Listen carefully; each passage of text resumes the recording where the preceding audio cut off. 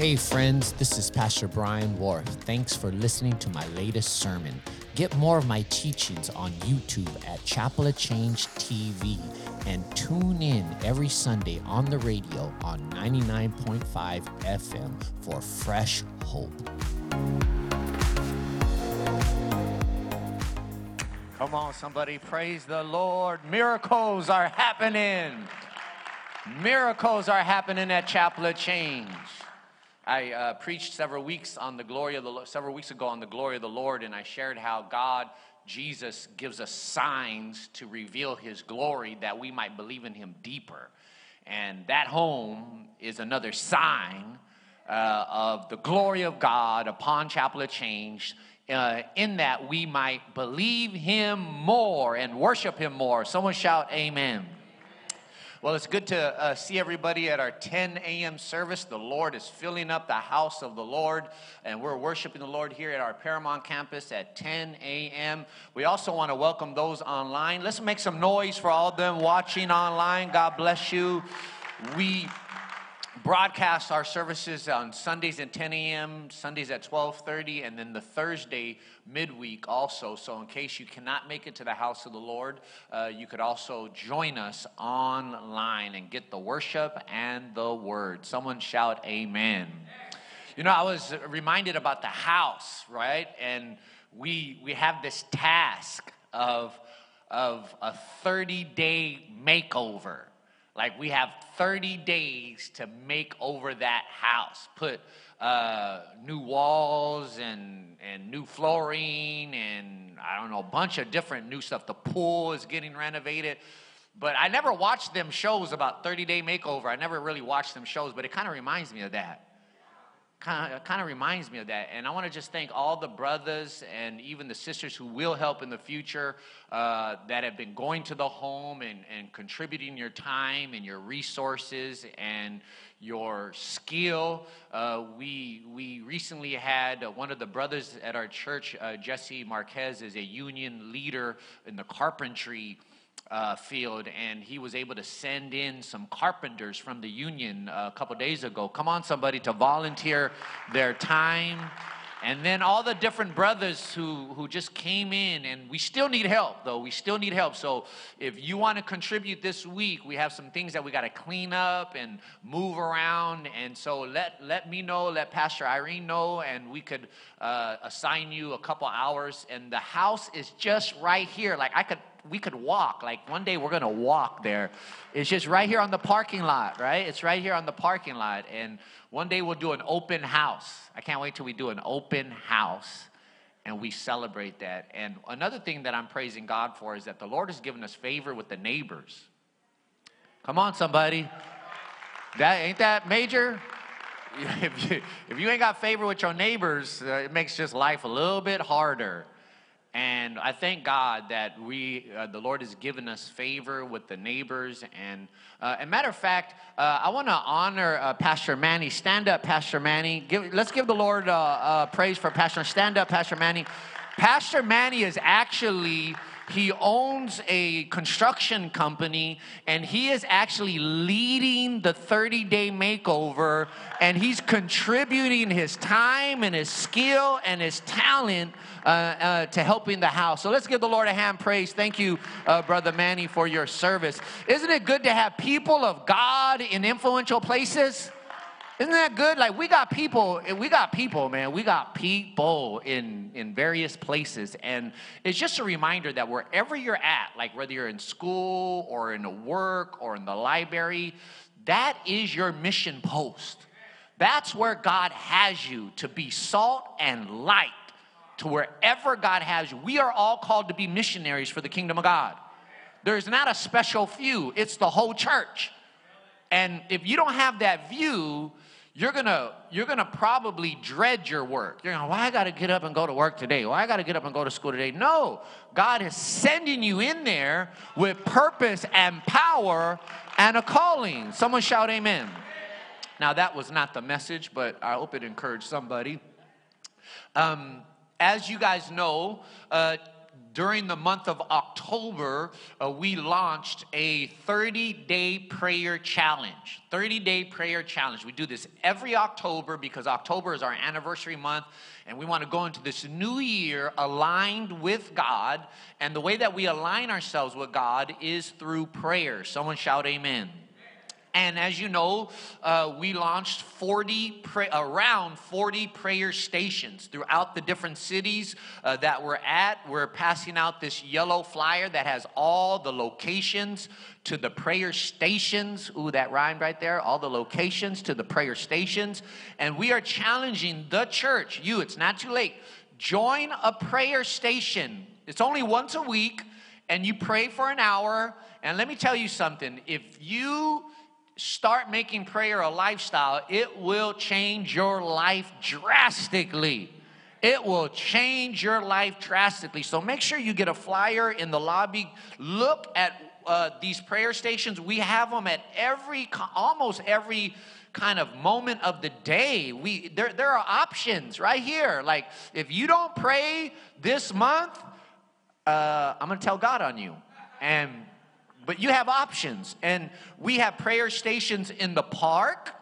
If some of you want to go to a park, I want to show you this picture of a prayer station in the park. If we have it right there, that park is in Lomita, right? We actually have prayer stations in various parks. We have a prayer station in a park in Wilmington. We have a prayer station in a park in San Pedro up on top of the hill. So if you want to pray in the park, they even got food there, right there. You could get free breakfast and prayer right there. We have prayer stations in homes. I want to show you this picture. This is in Long Beach. Some of our sisters here, Sister Cynthia opening up her home for prayer. Come on, somebody. Somebody using your home for the glory of God. That is something special right there. We have prayer stations in the church. Like, you can come to the church and pray.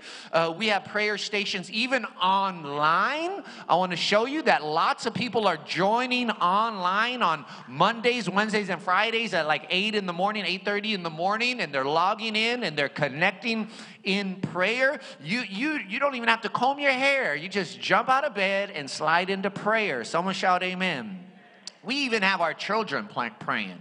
Come on, somebody. We even have our children at prayer station. I mean, we want to saturate our lives in prayer because God works to the level that we pray, and we want God to work in your life in a mighty way. Someone shout amen.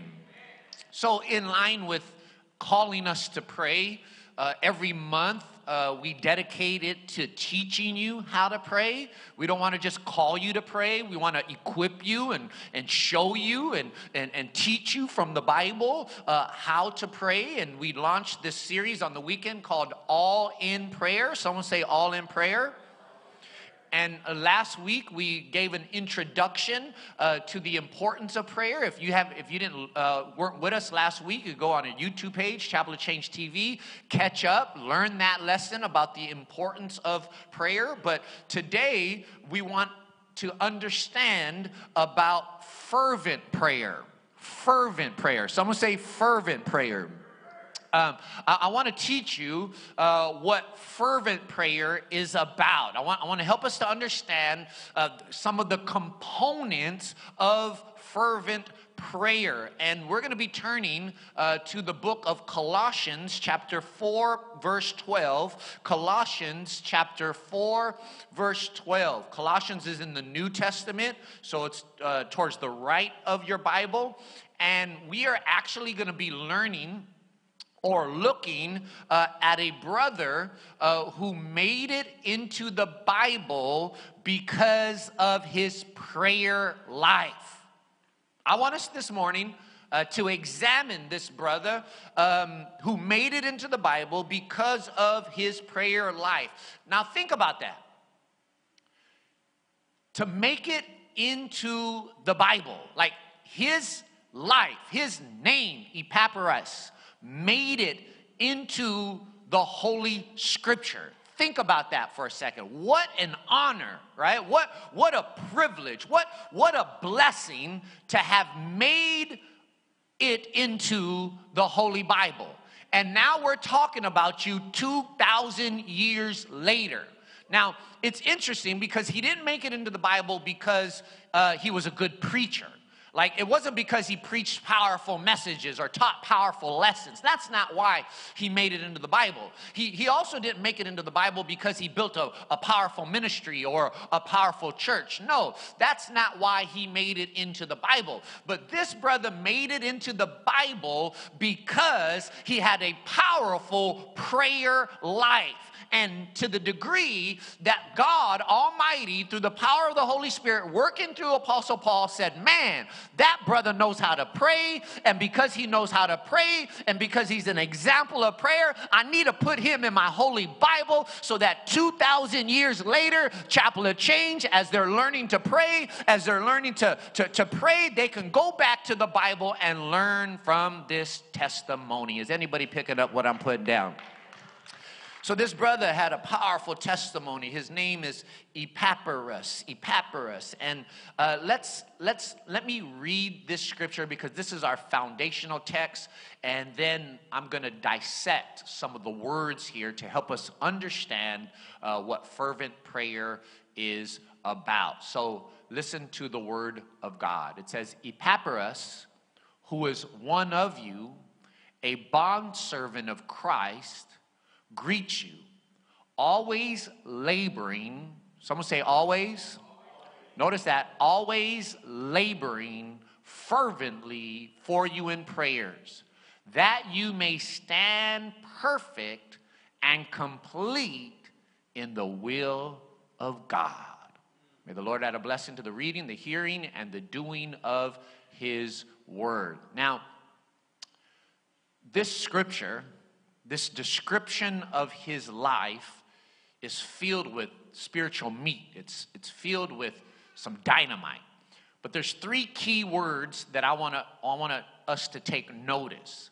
And that is the words always, laboring, fervently.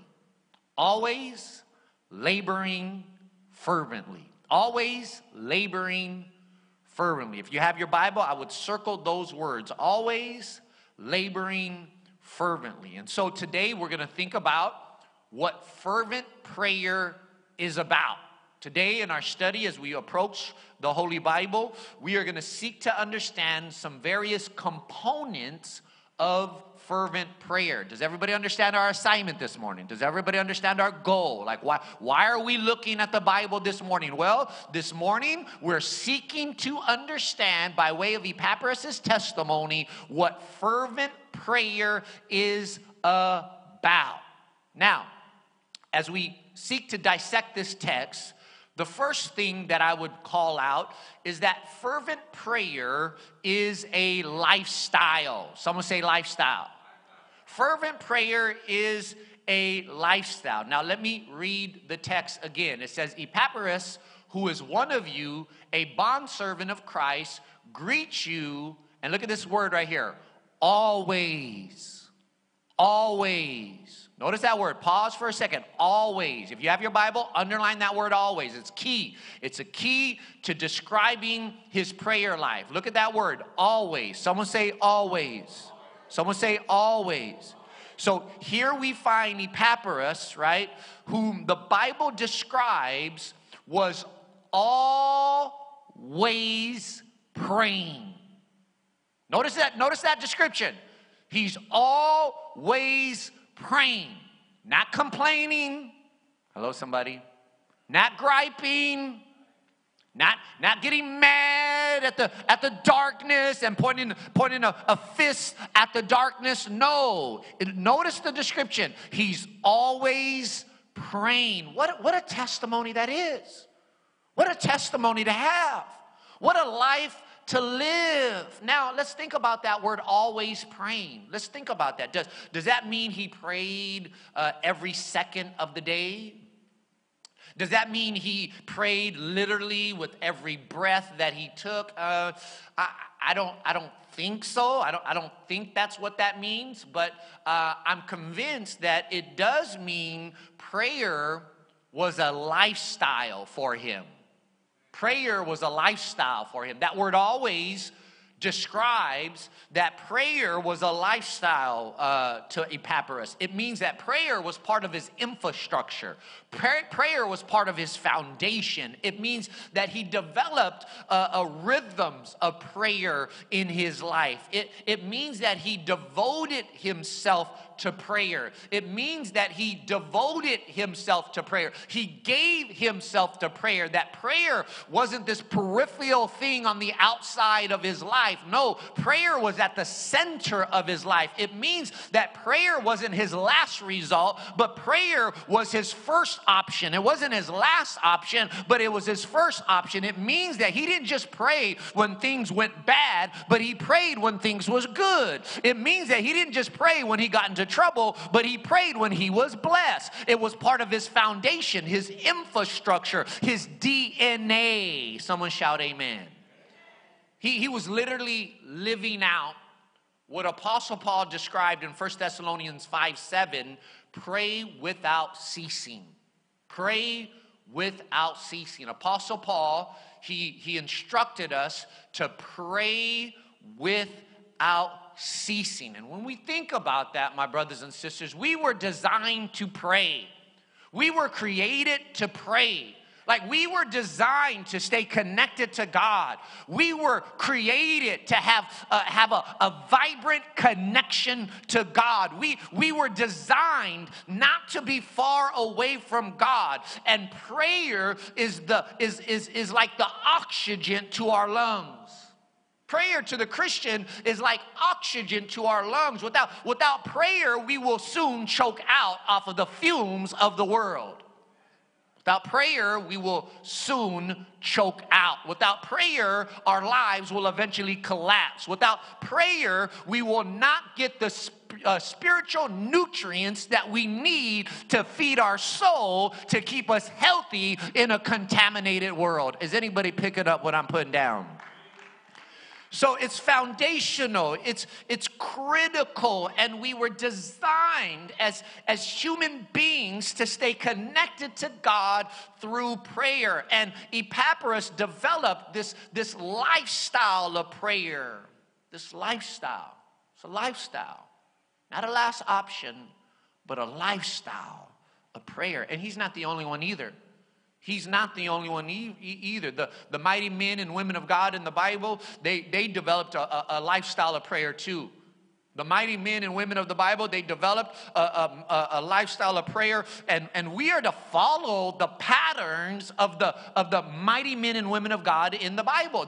They are models for us. Someone shout amen. Daniel, the Old Testament prophet, lived a lifestyle of prayer. In Daniel chapter 6, listen how it describes his life. He got down on his knees 3 times a day and prayed and gave thanks before his God as he had done previously. That describes a lifestyle right there. That describes a lifestyle. He got down on his knees 3 times a day. And you remember, eventually, Daniel was thrown into the lion's den, but the lions did not eat him. And one of the reasons why I believe he was resistant to the lions is because his life was saturated with prayer.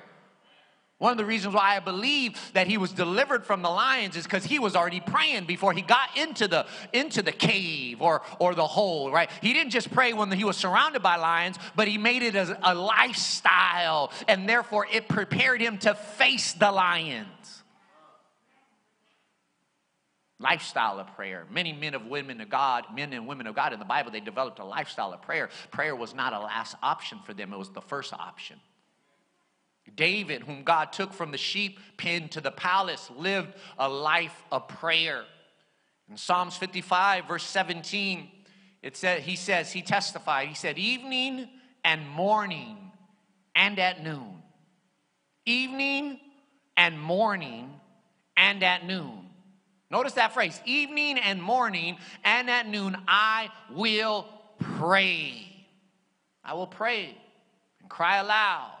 He shall hear my voice. That describes a lifestyle. I'm going to do it in the morning, I'm going to do it at noon, and I'm going to do it in the evening. Prayer was primary for even the early church. When the church was birthed in the book of Acts chapter 2, and we came on the scene and we began to explode, and people began to get saved and come into the kingdom of God. One of the reasons why we experienced revival is because prayer was primary to the early church. Prayer was primary to the early church. It describes it in Acts chapter 1, verse 14. Listen to how what it says. It says they all, someone say all. That's all in right there. It says they all joined together constantly in prayer along with the women and Mary, the mother of Jesus, and with his brothers. Prayer was primary to the early church, and it is one of the reasons why they experienced a revival, and they experienced a renovation of heart, and they experienced healings and miracles because they saturated their life with prayer. Someone shout amen. Even Jesus, when we study his earthly ministry, God in the flesh, even Jesus, our Savior, our Lord, our Messiah, he had a lifestyle of prayer. Jesus demonstrated a lifestyle of prayer as a model for us. He prayed early in the morning. He prayed in the evening. He prayed all night one time. He prayed when things got out of hand. He prayed when life got busy. He prayed before great temptations. He prayed in the middle of great temptations. He prayed in the middle of pain. He even prayed when he was hanging on the cross. He said, Father, forgive them, for they know not what they do. What is that? That's a prayer. He modeled for us a lifestyle of prayer. He didn't make prayer a last option. He made prayer a first option, and therefore he was prepared for whatever the devil threw at him. Amen. Fervent prayer is a lifestyle, and I noticed in the early church, they had this lifestyle of prayer. Just listen to this verse right here in Acts chapter 3, verse 1, the New Living Translation. It says, Peter and John went to the temple one afternoon to take part in the 3 o'clock prayer service. I was reading that, and I kind of put a smile on my face that the early church had a prayer station. The early church had a prayer station. They prayed at 3 o'clock every day in the temple. And where would you find the early disciples? Where did you find Peter and John going? According to Acts 3:1, it says Peter and John went to the temple one afternoon to take part in the 3 o'clock prayer service. Peter and John said, I got a prayer station to go to. I'm going to the prayer station. And when you read the rest of Acts chapter 3, you'll notice that God used them to perform a mighty miracle. And I believe it's because they prioritized prayer in their life. I believe it's because they made prayer a primary situation or thing in their life. And I believe that if they were alive today, they would ask us. The first thing they would ask us when they come to Chapel of Change, they wouldn't ask who the pastor is. They won't ask who the worship leader is. I believe the first thing that they would ask if they came to Chapel of Change is, where's the prayer station? When is the prayer station? Let me know right now. And we would have to hand them a flyer. Here's the prayer station. You got 40 of them to pick from. What? 40 of them? Man, back in my day, we just had one. It was at 3 o'clock. Prayer was primary because it was a lifestyle. Someone shout, amen. The second thing that I want us to notice is that fervent prayer is hard work. Hard work. Go back to Colossians 4:12. It says, always laboring. Someone say laboring.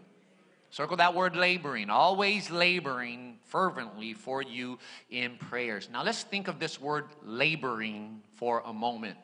Because what does that mean? When it said that Epaphras was laboring in prayer, like let us think about that word for a moment. That word laboring speaks of hard work.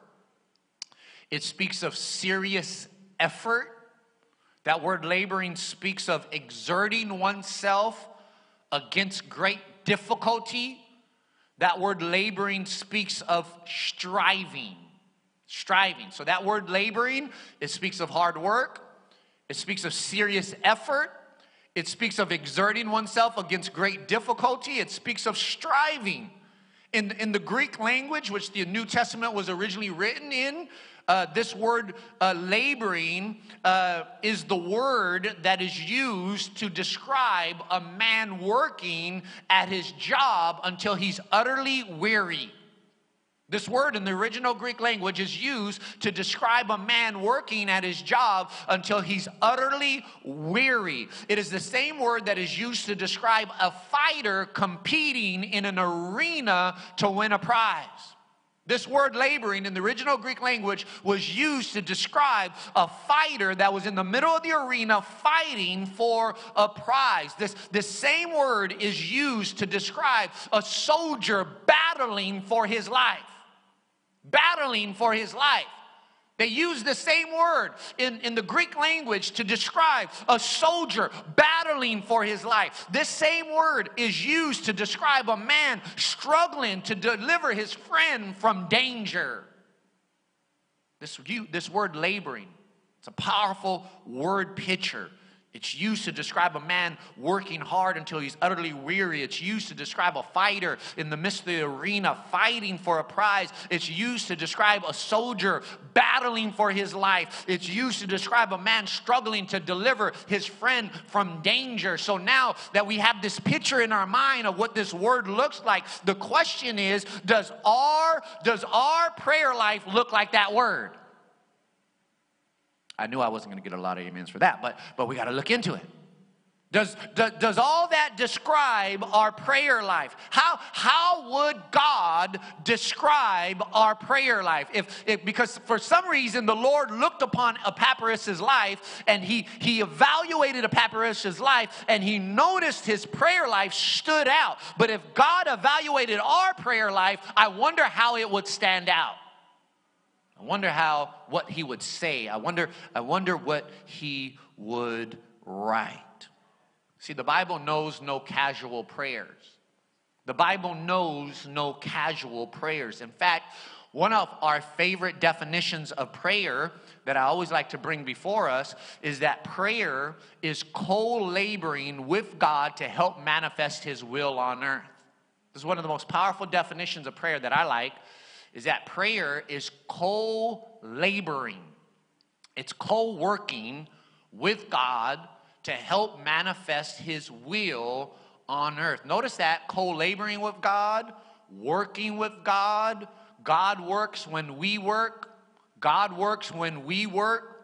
And prayer takes time. Prayer takes energy. And prayer takes hard work. It takes time, it takes energy, and it takes hard work. And we want God to work on our behalf, but God is waiting for us to work in prayer. See, our hard work in prayer gives God a window to do hard work in our life. Our hard work in prayer give God a window to do hard work in our life. God wants us to participate in the miracles he will perform in our life. Some of y'all are believing God to do a miracle in your life. Like what you're asking God to do in your life is a miracle. Some of y'all are asking for a miracle, and God is saying, listen, you can't be spiritually lazy and expect for me to show up and do a miracle in your life. No, I want you to participate with me in the miracle through praying for the miracle so that when it comes to pass, we are giving glory to God. Does this make sense to anybody? We can't be spiritually lazy and expect God to do miracles in our life. God doesn't serve us. We serve him. We are the servants of God. God is not the servant of us. And so he says, listen, you want a miracle? I want to give you a miracle. You want a breakthrough? I want to give you a breakthrough. But join, pray. And so I'm encouraging us. Listen, we need to work harder in prayer. We need to work harder in prayer. That's just the bottom line. We need to work harder in prayer. If your boss came to you at your work and says, you know, you're doing a good job, but I need you to work just a little bit harder. Chances are you would say, okay, well, God is telling us as a people, you're doing good. You're in the right direction. You're in the right place.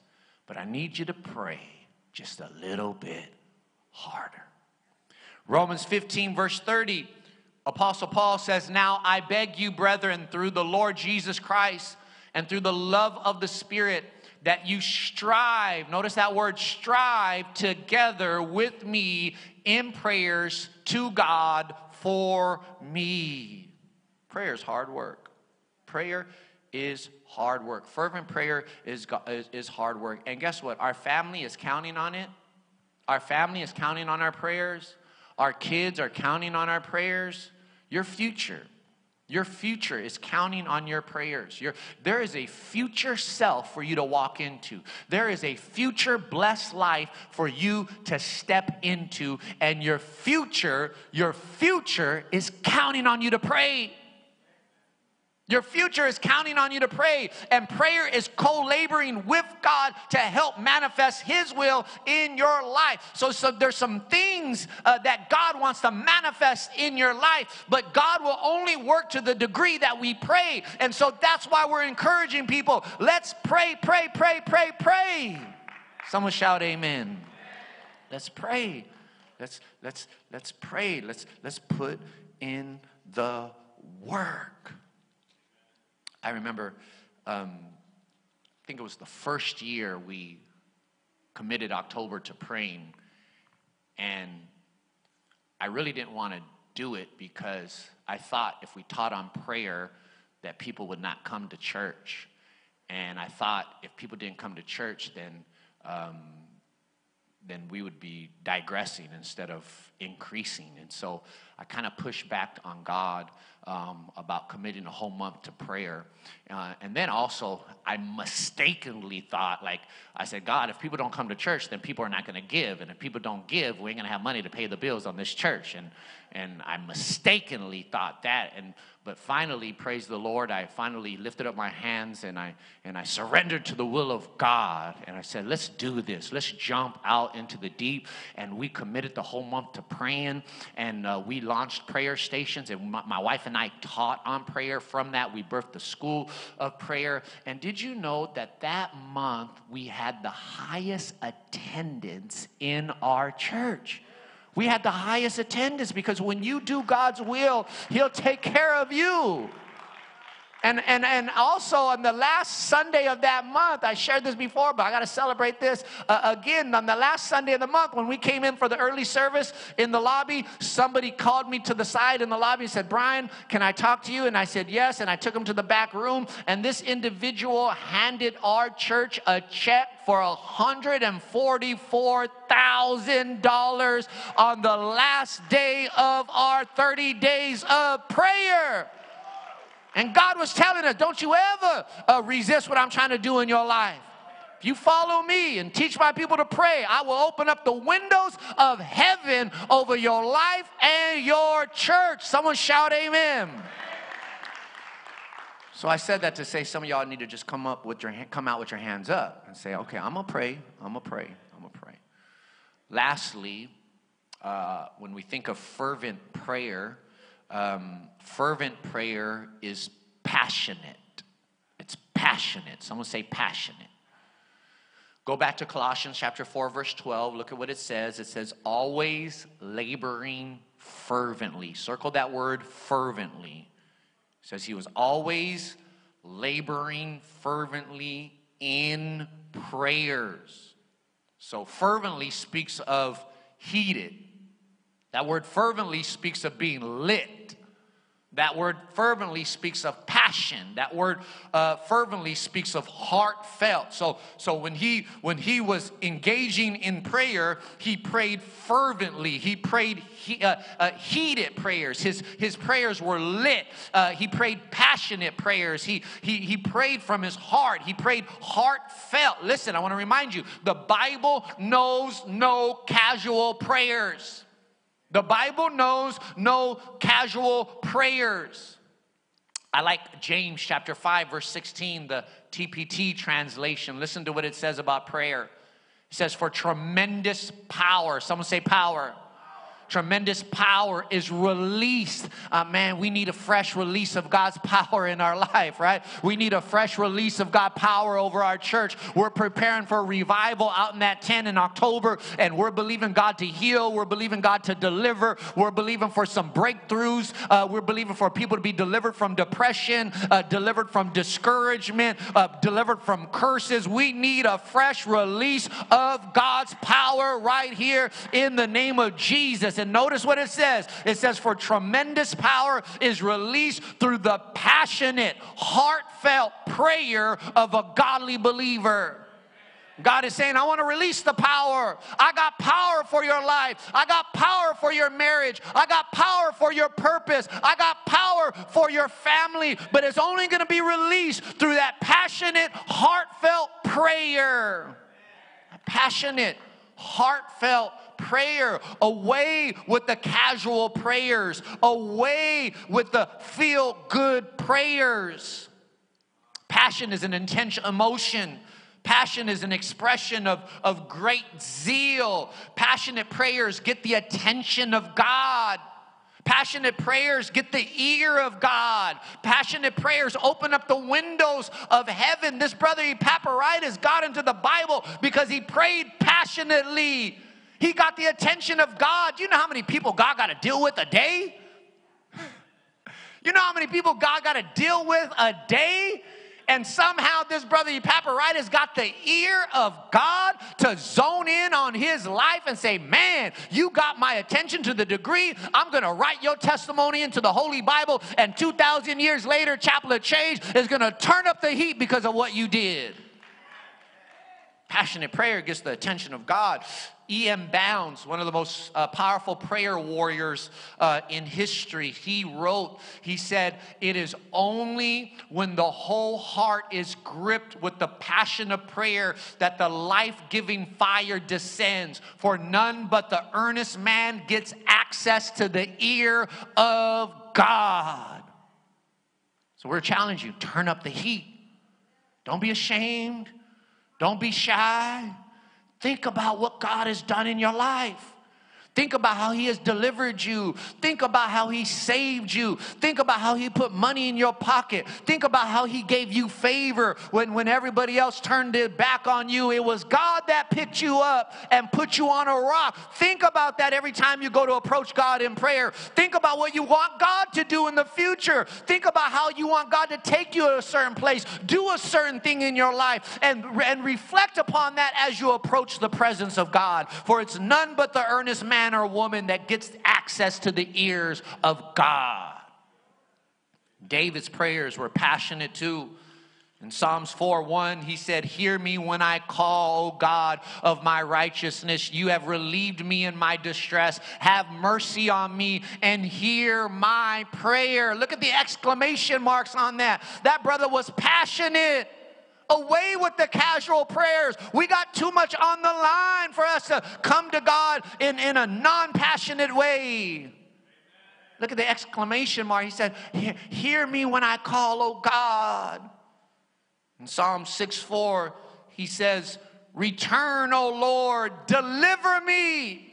Deliver me. Look at that exclamation mark right there. Deliver me. Oh, save me for your mercy's sake. That's passion. He's pleading with God.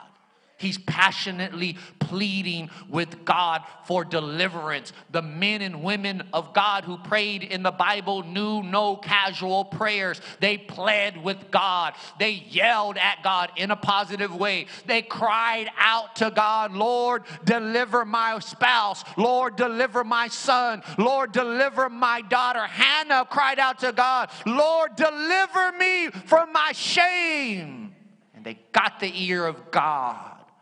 Elijah's prayers were also passionate. In James 5:17, it says he prayed earnestly. Someone say earnestly. He prayed earnestly. He prayed fervently. He prayed passionately. He knew that those effects, which are the greatest and most significant, require the most extreme and passionate prayers of faith. He was asking God to move a mountain in his life. He was asking God to do a miracle in this world. And therefore, he knew that he had to turn up the heat in his prayer life. Elijah was intense as he cried out to God, and God responded to the level of his intensity. God responded to the level of his intensity, bringing a far-reaching impact that not only affected Elijah, but everybody else in the nation and in the world. And so, my brothers and sisters, as we forge ahead in this month of prayer, as we forge ahead to revival in October, as we look ahead, as we march through this month, my encouragement to us is, may we put the fire in the prayer or put the prayer in the fire. Let's turn it up. Let's get lit in prayer. Come on, somebody, praise the Lord. I want us to bow our heads for a couple moments, with every head bowed and every eye closed. Hallelujah. With every head bowed and every eye closed, just for a couple moments, let's reflect upon the word of the Lord. What was God trying to get across to us? What was God saying to us? And I want to give us space to pray. Not only to reflect, but to pray. After we reflected for a couple moments, hallelujah, that's how our prayers got to be to God. That's how we got to pray. That got our attention. Our prayers got to get God's attention like that. So I want us to bow our heads.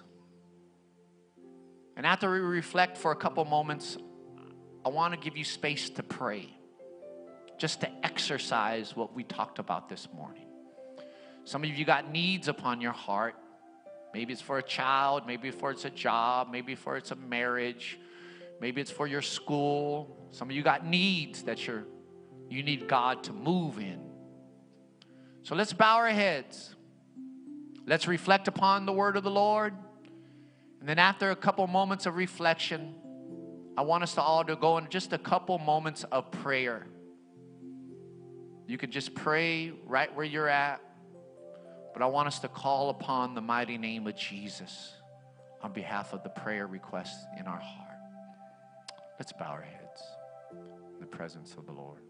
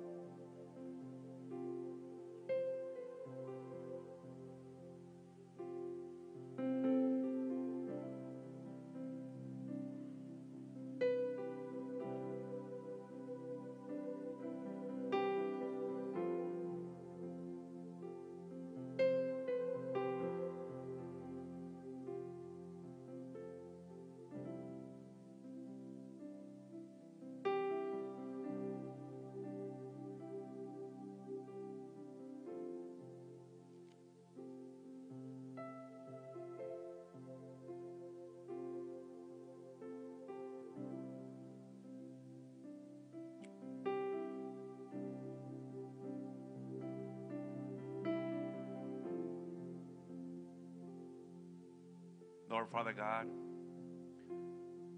you hear the prayers of your people. And Lord, we thank you, Lord, that you're a God that hears, Lord, Father God, that you're a God that's close to us, God. And Lord, we lift up these prayers to you on an individual basis, Lord. You know what's going on in our hearts, Lord, in our minds, the things that are oppressing us, the things that are causing us, distracting us and discouraging us, Lord. So God, we know that your concerns are greater than ours, Lord. So in our situations, Lord, you are diligently wanting to come and remove that and make things right, Lord, because you're a God of order, God. So God, we ask that you hear our prayers, Lord.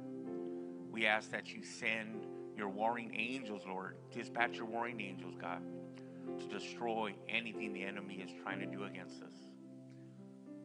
God, we thank you, Lord, that you fight our battles, Lord. And right now, Lord, as we give this to you, Lord, our everything, we are releasing this, Lord, because we want you to come in and make everything right and new, God. So with that, God, may you be glorified. May you be honored, Lord. May you show yourself faithfulness to us, Lord, Father God. And all God's people said, amen, amen, hallelujah. Yes, let's give the Lord a hand praise. Man, who wants to be like Epaphras? Amen. I got a lot of work to do, but praise the Lord. God is moving in our lives, right, in our hearts. So at this time, we're going to transition to our tithes and offerings, and we're going to be able to respond to this powerful message through an act of worship, which is tithing. It's an act of worship saying, Lord, I thank you for giving us the word, and we're going to respond right now with a worship act of tithing. 2 Corinthians 9 says that do not give out of compulsion or out of necessity, but everyone just take time to examine your heart and give what your heart purpose is towards God. For God loves a cheerful giver. And as the ushers come forward, I have some announcements. Praise the Lord for some announcements here at Chapel of Change. We have a lot going on in the month of October. Praise the Lord.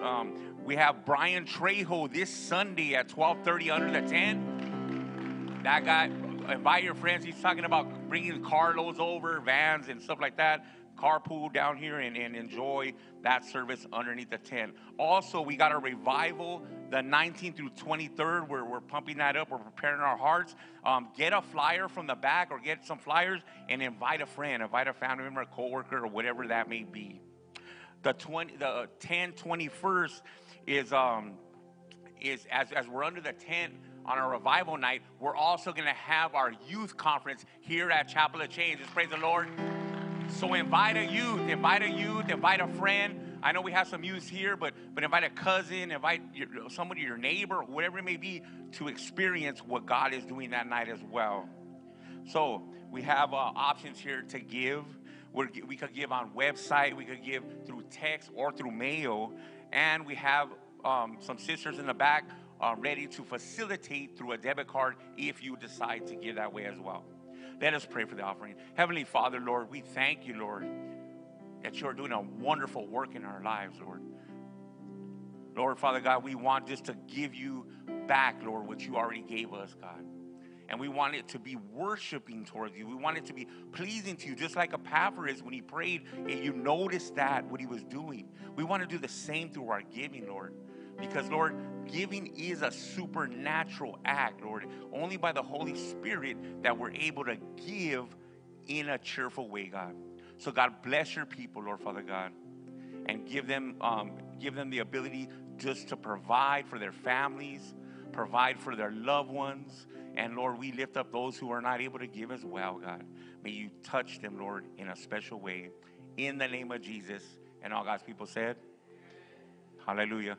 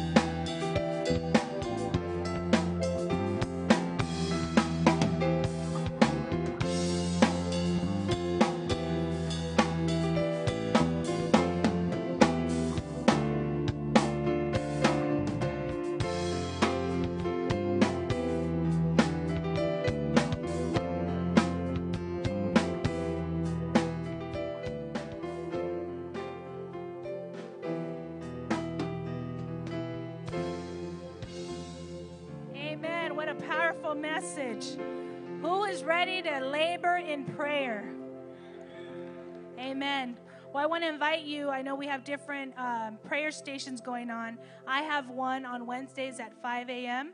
If you want to join me, let me know. I'd love to have you join me. It's not in person. It's on Zoom, so you don't even have to turn on your camera. Like Pastor Brian said, you don't even have to brush your teeth. But I would love to have you join me in prayer, and we will be laboring in prayer. Amen. So if you can just put your hands out in a receiving posture. I'm going to go ahead and have the pastors come up. They're going to be ready to pray with you after service. Please put us to work. We love to pray, and we love you. And we know that prayer is powerful, as we've been learning. So I'm going to bless you out. In the name of the Father, who loved you so much that sent his son Jesus to die for you. And in the name of Jesus that hung on that cross, whose body was beaten for you. And in the name of the Holy Spirit who goes daily, who speaks to you daily, who enables you to pray, who reminds you to pray. Go today with the power, the peace, and the protection of God. In Jesus' name, God bless you, everyone. God bless you.